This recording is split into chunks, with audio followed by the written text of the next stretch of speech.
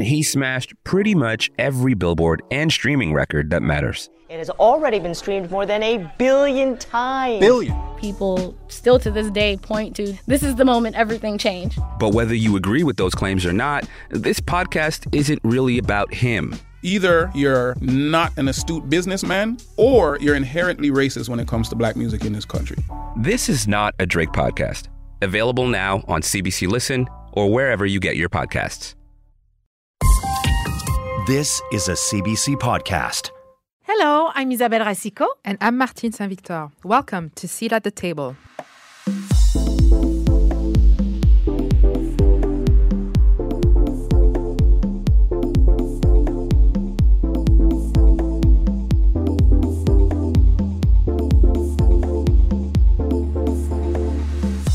Each week on the show, we'll tackle topics Isabelle and I debate and discuss in our daily lives, just like old friends do. And we'll bring you intimate conversations with guests shaping pop culture and the media. This week, our Elephant in the Room segment asks the question, can a woman be a boss without being labeled a B word? Yep, this is our first mature language warning. And just a heads up, we'll use the word in full a few times today. We've invited Jen Agg to join us in this conversation.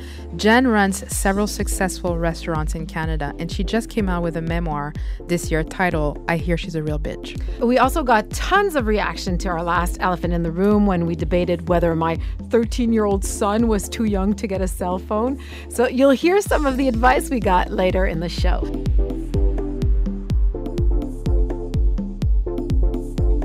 But first, like many of you, I'm sure Isabelle and I have had Charlottesville, Virginia on our mind since last weekend and the horrifying events that took place. So we'll share some of our thoughts with you coming up on Seat at the Table.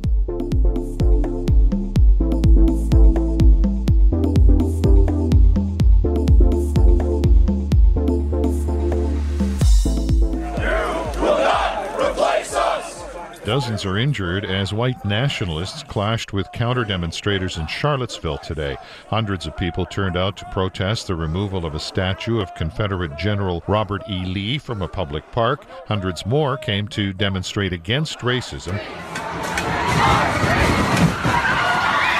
A woman was killed amid the many injured when a car was intentionally rammed into a crowd of people demonstrating against the white supremacists. We now know the name of the man charged in that car attack. His name is James Alex Fields Jr. of Ohio. He is said to have been a Nazi enthusiast, infatuated with Adolf Hitler.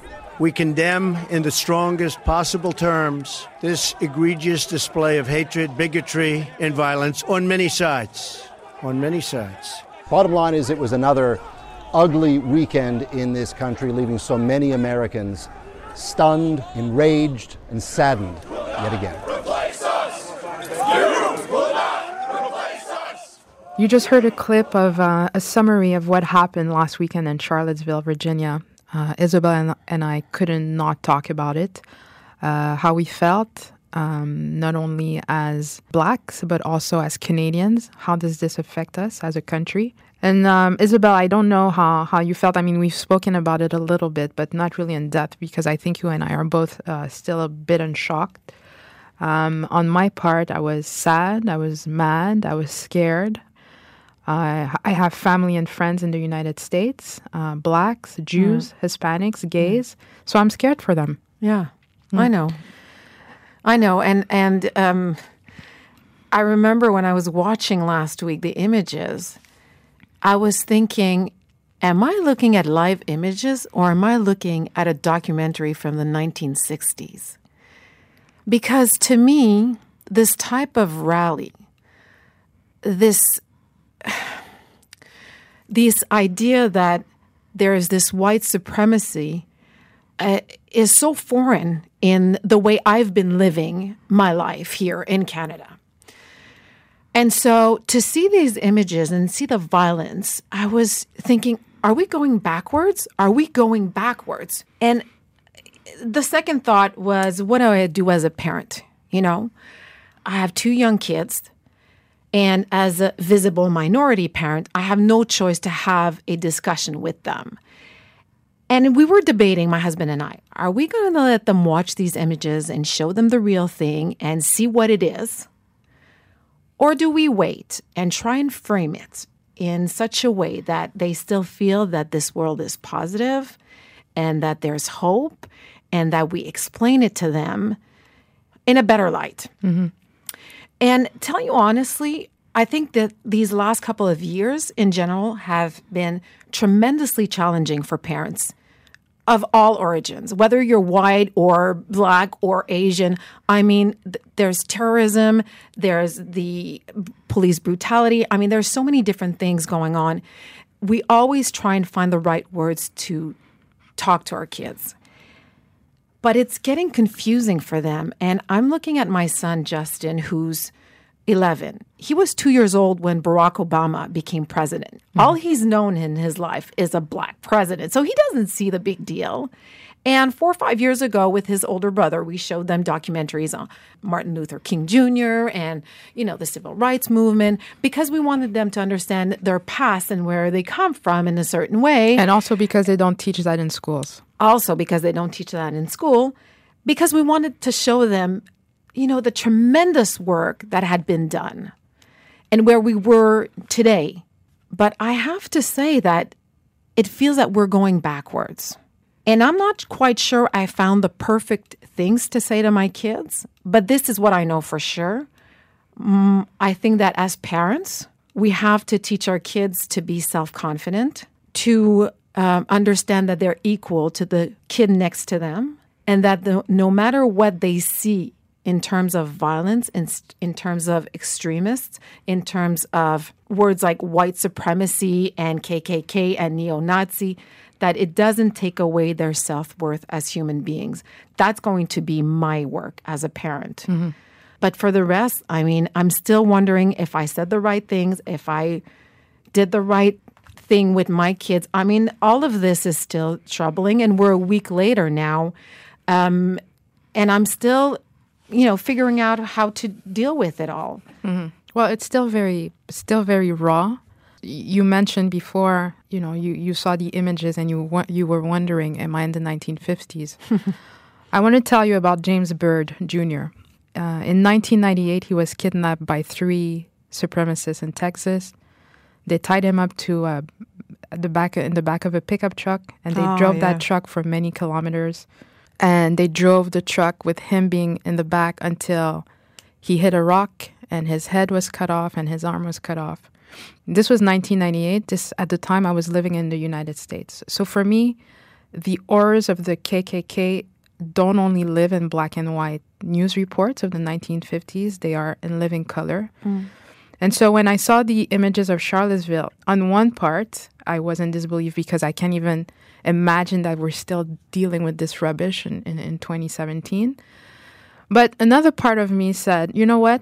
As unacceptable as it is, well, Trump has been delivering on a promise. He gave them a platform.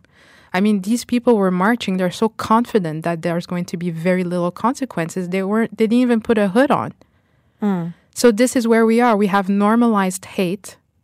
We keep on pushing what the tipping point should be to a revolution, and so this is what we get. And so I'm a little bit unimpressed with the Jimmy Fallons of this world and the GOP members, the Republicans who today are outraged by that, because Jimmy Fallon had Donald Trump on his show and made him look, as amusing as could be. There are other hosts who took stands. So for you today to be outraged for GOP members and for business leaders who are leaving the president's council, I find, you know what? You're a day late, you're a dollar short. We can't live this situation and by pointing our finger and saying, oh, this is happening on the other side of the border. It isn't. And, January 29th, 2017 is proof that it doesn't only happen at the other side of the border. What happened? January 29th is the date when suspected killer Alexandre Bissonnette walked into a mosque in Quebec City and killed 6 worshippers, injuring 19 others. Mm-hmm. And we have reports and we hear it and we see it. The right in Canada is organizing. What's happening in the States is happening over here. We have politicians who are flirting with the same rhetoric. The same way, we were rolling our eyes a year ago when Trump was using this type of rhetoric. Look at where we are today. And it's the same thing in Canada. And so, but how do we navigate through that? Mm-hmm. What we've seen in the last couple of weeks, years, is to me really sad and disgusting. And we have to figure out how we can manage the future. That's what's important. And I still want to believe there's hope. And I still want to believe that we're going to move forward and that things will get better. Well, we have to... Maybe we're in a slump. As humanity, we're probably in a slump right now. Yeah, we have to find hope. But also, I'd say, Isabelle, that we have to be more engaged. When I look at the percentage of people who go vote on election day, it's embarrassing. Mm-hmm. Yeah. You know, we can't just roll our eyes when we hear a politician using rhetoric that he shouldn't be used. We need to call it out. And I think the media has a role to play in that as well. Do we give platforms to people who have hate speech? I don't know. They have enough platforms. I saw media interviewing leaders of the white supremacy group. Why don't you go talk to Jews who have families who died in the Holocaust? Why don't you go talk to blacks who had crosses burned on their front lawn? Well, see, that's where we differ, because as a visible minority, I'd love to sit down and understand how you can think that because you're not white, you're just not as good. You can I sit would down. love to have this discussion and understand where it comes from. Well, I don't understand in 2017 how somebody can still think like that. Well, you know what? I don't understand it either. I don't understand how somebody can walk into a mosque and kill worshipers. I don't understand how somebody walked into a church last year and killed 9 people in a church. I don't understand it. I don't even want to understand it. For me, those are excuses. That's hate. That's ignorance. There is no explanation. So am I saying that no white supremacist should be interviewed? I don't even have the answer, because I think we've heard all the BS that they have to say. Well, this is why I have hope.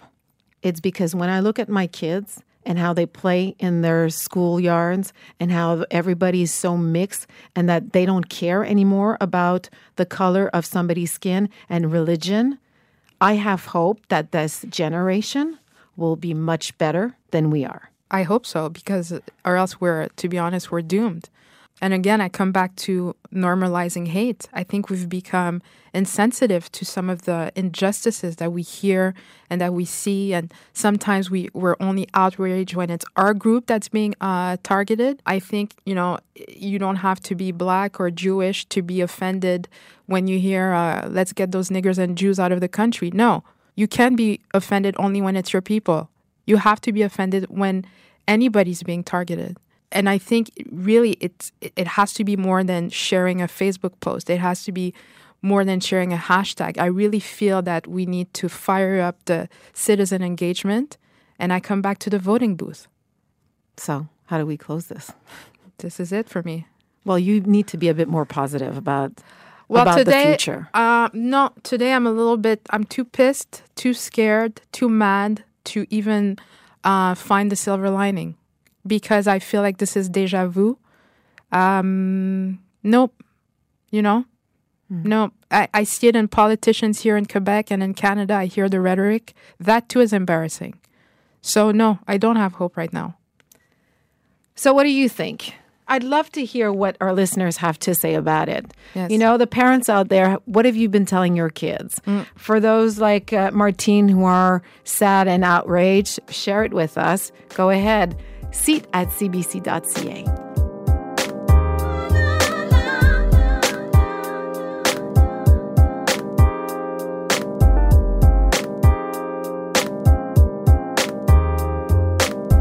Coming up next, the elephant in the room.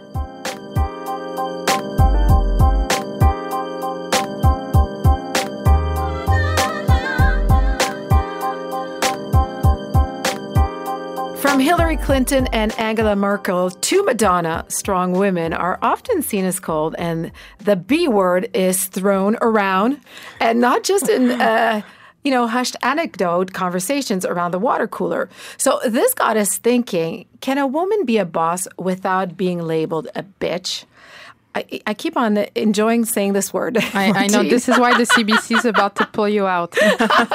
Well, that's the topic of this week's Elephant in the Room. To join us in this conversation, we've invited Jen Agg. Jen is a successful restaurateur who runs, amongst others, Toronto's Black Hoof and Grey Garden, as well as one of my favorite, Montreal's Agricole. Yes.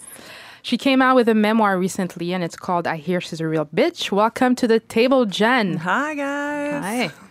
So first of all, Jen, tell us, what is your definition of a bitch? And more precisely, why do people call you that? It doesn't really matter what my definition of a bitch is. The whole point of the title is that it's used derisively, it's thrown around, it's weaponized, and has been against women for a really long time. I've sort of described it as taking back the night, but it's not just that. It's why is that how women are seen? That's the question. And why is that? It's a very simple answer, just a double standard. It's complicated by so many things in so many ways, but it's quite simply, it's just a double standard. When women do things that are, traditionally seen as leadership qualities that are in men admired, lauded, worshipped even, when women do it, it's, oh, who does she think she is? Oh my God, she's so bossy. Yeah. And it's just not fair. It's not fair. Jen, your memoir is the journey from when you opened your first bar to where you are today. Right. And do you think you've, quote unquote, earned that reputation as a bitch? Well, no, of course not. That's the point of the book is that, I've earned a reputation and a deserved one as a good leader, as a good boss, as a long-term caring employer, as all of these qualities that sort of get overlooked for, how dare she have opinions? How dare she say what she thinks? And I understand that ultimately I am more and I hesitate to use the word outspoken, but I'll say things maybe more directly than most women and even most men. So I understand where the idea of somebody thinking I'm bristly but I just don't suffer fools. I don't have a lot of time, and I don't want to waste my time having conversations that I know aren't going anywhere. So how can women be respected, be assertive, without being called the B word? What needs to change in order for it to also change? Our culture needs to change. That's the thing. I don't need to change how I am. No. Our culture needs to change how it's reacting to how I am. And I think that starts in education, in early childhood education, in schools, in religious institutions, with parents not sort of gendering and double standarding and really treating their boy children and their girl children as though they are capable of the same great things. That reminds me, Martine, you came up with a fascinating article in Fast Company talking about, women growing up, and as soon as they hit the age between, I think, 9 and 16, they seem to change. Yeah, well, actually, Fast Company has this study, and they call the phenomenon losing their voice. So it traces how young girls, from a very young age are assertive, they're out there, and as they grow older, they start losing their voices. Well, because they're told not to. Exactly. Not because they instinctively stop saying things. Exactly. So they're trying to, so they had a study and they figured out how to reverse this trend, if you will. So amongst the solutions, they say you have to encourage girls in their interests. You have to point out media pressure, including social media, and tell them, well, you see, what you see is not really what it is. So in a sense, the fact that we've pointed out so early where we, quote unquote, go wrong in teaching our girls, does that give you some kind of hope for the future? Yeah, I mean, of course, if we don't have hope, we die. I have to believe that things can get better, and I think we all exist in bubbles. So, in my industry or in my neighborhood or in my restaurants, I see young women maybe being different than I remember, 22-year-olds being when I was that age. Certainly, it's so complicated. I don't know. Like, I want to say, you're not even sure if there's a hope. I mean, from your answer, I think it's a really difficult challenge. We're so valued for beauty and sexuality, and not that of course, obviously, we're all of and that. we're criticized for our sexuality. It's so complicated, and it's really difficult to be a woman in this culture, but it's really difficult to be a man too. You know, it's like feminism is for men too. Right. One of the examples I like a lot is one of Quebec's former finance minister, Monique Jérôme Forget. The moniker that was attached to her was the Iron Lady. And recently, Thatcher's nickname. like Thatcher. And recently in an interview, she said, that's not even close to who I am. However, having that epithet stuck to who I am, when I walked into a boardroom, when I walked into a meeting, people sat up straight and were more on their guard. So it commanded respect. Yeah. So in a sense, I think we can, don't you find, Jen, that we can use that as power? So this is a really good opportunity to slip in the idea that I think is very important. We don't and shouldn't have to behave like men have been behaving as leaders to be leaders.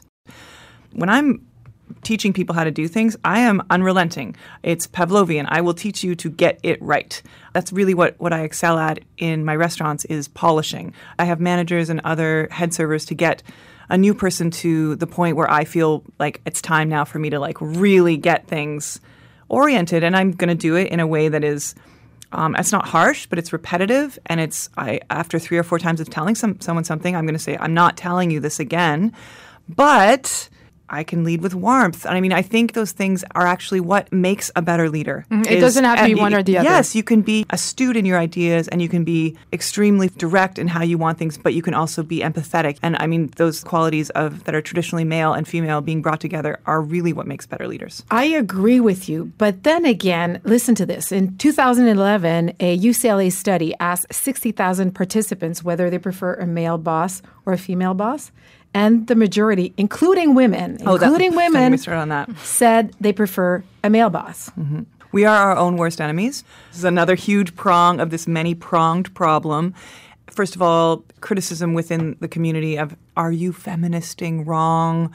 Women not actually being supportive, internalized misogyny, women who get to the top of the mountain and then don't want to look around and see other women up there with them. I mean, we are doing this to ourselves. I find that women are harder on me. Well, than men 100%. 100%. And it really annoys me because I feel that because you're going up or you're doing something, they don't want to encourage you. They don't want to help you. And this weekend I was watching an NFL life story. They were talking about this running back that was at 4 yards of breaking a record. What did all the other colleagues did? Even from the other teams? They helped him. Yeah. They helped him. We are going to get you your record. Mm-hmm. And they all worked together to do it. And the other teams congratulated him when he did it. Yes. But we don't do that in the workforce as women. We don't help each other. You see that one is good. Not enough. No, not enough. I'm generalizing, but not I enough. don't find. But I do agree with you, and I think this has never been as clear as in the last American presidential election. My goodness, yeah. And so for me, the Hillary case, and you don't have to agree with her politics. That's fine. That's your prerogative. But her rise to where she is today is filled with hurdles created by women.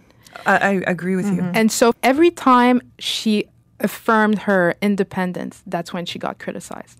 When she decided to keep We all drink the water. This is the water we swim in. Yes. And we are not immune from being infected by, the patriarchy. That's right. Be a little dramatic. That's right. Because Hillary decided to keep her maiden name. They criticized her back in Arkansas, which is insane. Insane. She decided to continue to practice law when Big Willie was but shouldn't governor. she be pumping out babies and just be a mom? And so it's all these times that women said, but Hillary, you know what I mean? And so for all of us collectively, I think the American presidential election we just had is a cold shower for many reasons, but specifically on how women treat women.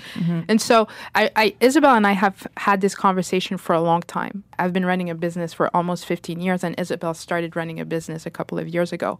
And I remember telling her, Isabelle, no woman on top has done it being Mary Poppins. And the reason is because if you're too nice or if you're just yourself and not as assertive as you should be, people will take advantage of that. So at one point, you have to crack some nuts because people will do things to you they wouldn't do to a man. But then again, that's true. But if it's not in my nature to be bitchy, it's you not. Don't but you and the thing is, bitchy isn't the same as assertive. I think that's the point. Bitchy and assertive are not the same. Demanding. I know, but the conversation we had for many years was, you have to be a bitch to be on top. And I was saying, can we do it and be nice? No. And being assertive and bitchy are two different things. I agree. But become the same thing when you have a vagina. Yes, Right. and that's the problem. Right. Yeah. That's the problem. We can't. Yeah, and also I wonder if it doesn't come with maturity, this support of women, because former U.S. Secretary of State and former Ambassador Madeleine Albright famously has said, "There's a special place in hell for women who don't help women." But which can be kind of a naive thing too if you examine that statement. I mean, but my wonder is.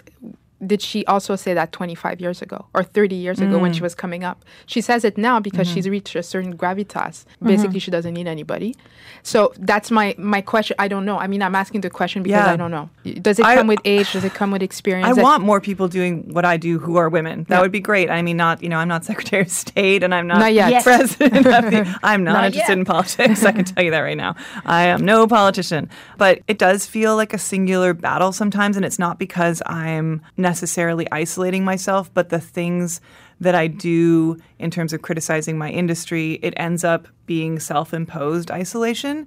And at a certain point, you keep criticizing bro chefs, like they're not going to be that into it, And so I built an island and I've chosen to live on it. It doesn't mean I don't want more support, though, from women specifically. And, get it. And it's starting to happen. I'm really noticing a shift. I've started to notice that if I put up a post on Instagram that is sort of in the style of calling out something ugly that I've seen in the business that's been happening, maybe even 6 months or a year ago, I would have gotten a little support, but I also would have gotten a lot of people being like, how dare you use your platform to criticize, blah, blah, blah, whatever.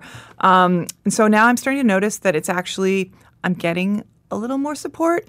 And I can only attribute that to the idea that the levees are maybe not cracking open, but the water's starting to leak through. I mean, you're seeing some mea culpas from big-time chefs in the industry. The ones who can write, are maybe writing these like, I used to be so bad and now I'm good. And it's like, cool, if true. So yeah, I think there's like a tone shift that's really happening. And I think the smarter people in the industry are starting to realize which side of history they want to be on, again, to be a little dramatic. Yeah.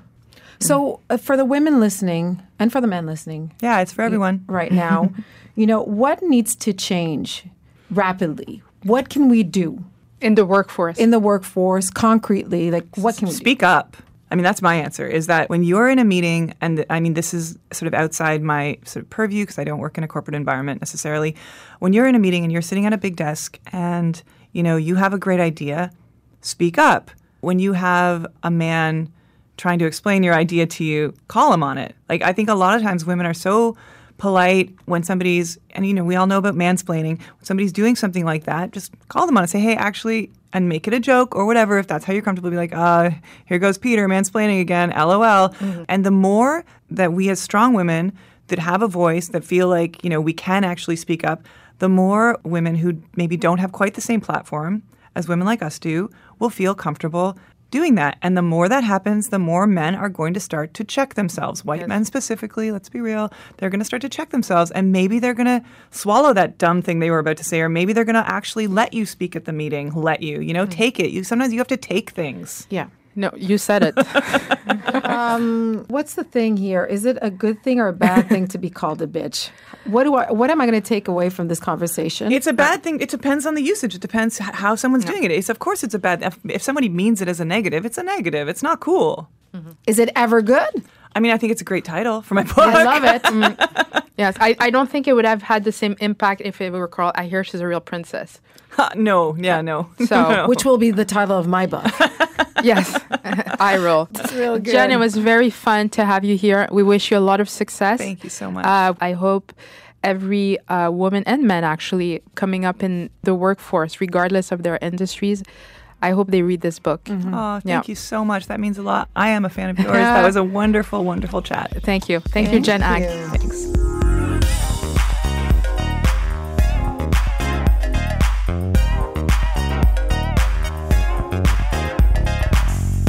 That was our Elephant in the Room with guest Jen Agg, restaurant owner and the author of the memoir, I Hear She's a Real Bitch. We're still getting reaction to last week's Elephant in the Room when we debated whether my 13-year-old son, Christopher, was too young to get a cell phone.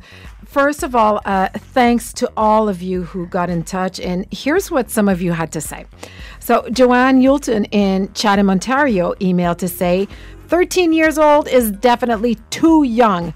The excuse that it helps keep them safe is just an excuse. And she goes on to say, I have 5 children. I did not buy a phone for any of them. Once they were in college, yes, I said college, they purchased their phones and paid the bills themselves. Meanwhile, Frank in Whitecourt, Alberta says, I successfully pitched a cell phone for our 12-year-old daughter back in 2002 to an already ex-wife who was firmly against it, by pointing out that if our daughter has one, we have 24/7, 100%, no excuses, access to her. Slam dunk, no-brainer, done. Still applies today. And many of you suggested I get my son a basic emergency phone, something simple that doesn't cost much. And we really like one comment from one Facebook user who wrote, you're never too old to be too young for a cell phone. Are you 20, 35, 80 even? Too young. Take it away. So thank you for sharing your experiences with us and for your advice. And we'd love to get your input on something else this week. What should our next elephant in the room be? What are the topics that you think many of us are thinking about but not talking about? So far on the show, we've spoken about everything from kids and cell phones to whether or not celebrities should apologize for private indiscretions. So if you have any suggestion, send it to us via email at seat@cbc.ca. And we always love to hear what you have to say about what you've heard on this show. You can also reach us on Facebook, Seat at the Table, or tweet us using the hashtag #ASeatCBC and by tagging @Martine Montreal and @Isabelle Rasico.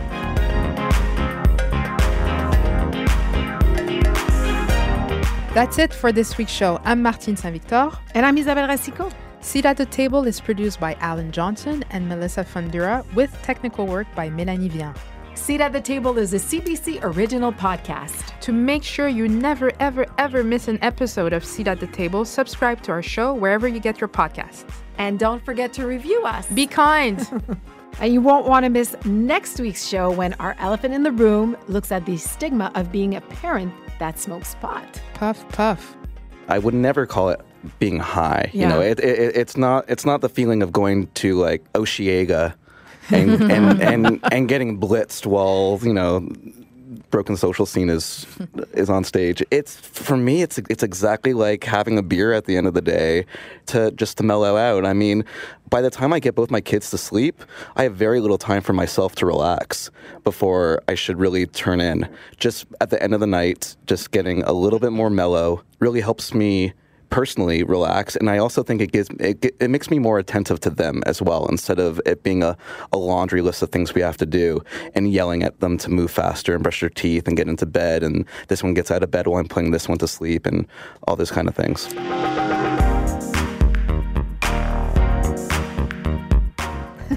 Our special guest for that discussion will be Toronto dad Matt Sadowski and Denver, Colorado's Catherine Van Eaton, a.k.a. the Stoner Mom.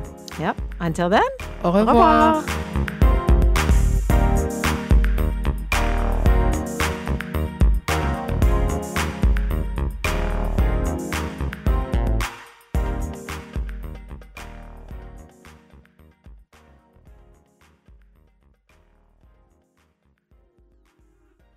For more CBC podcasts, go to cbc.ca/podcasts.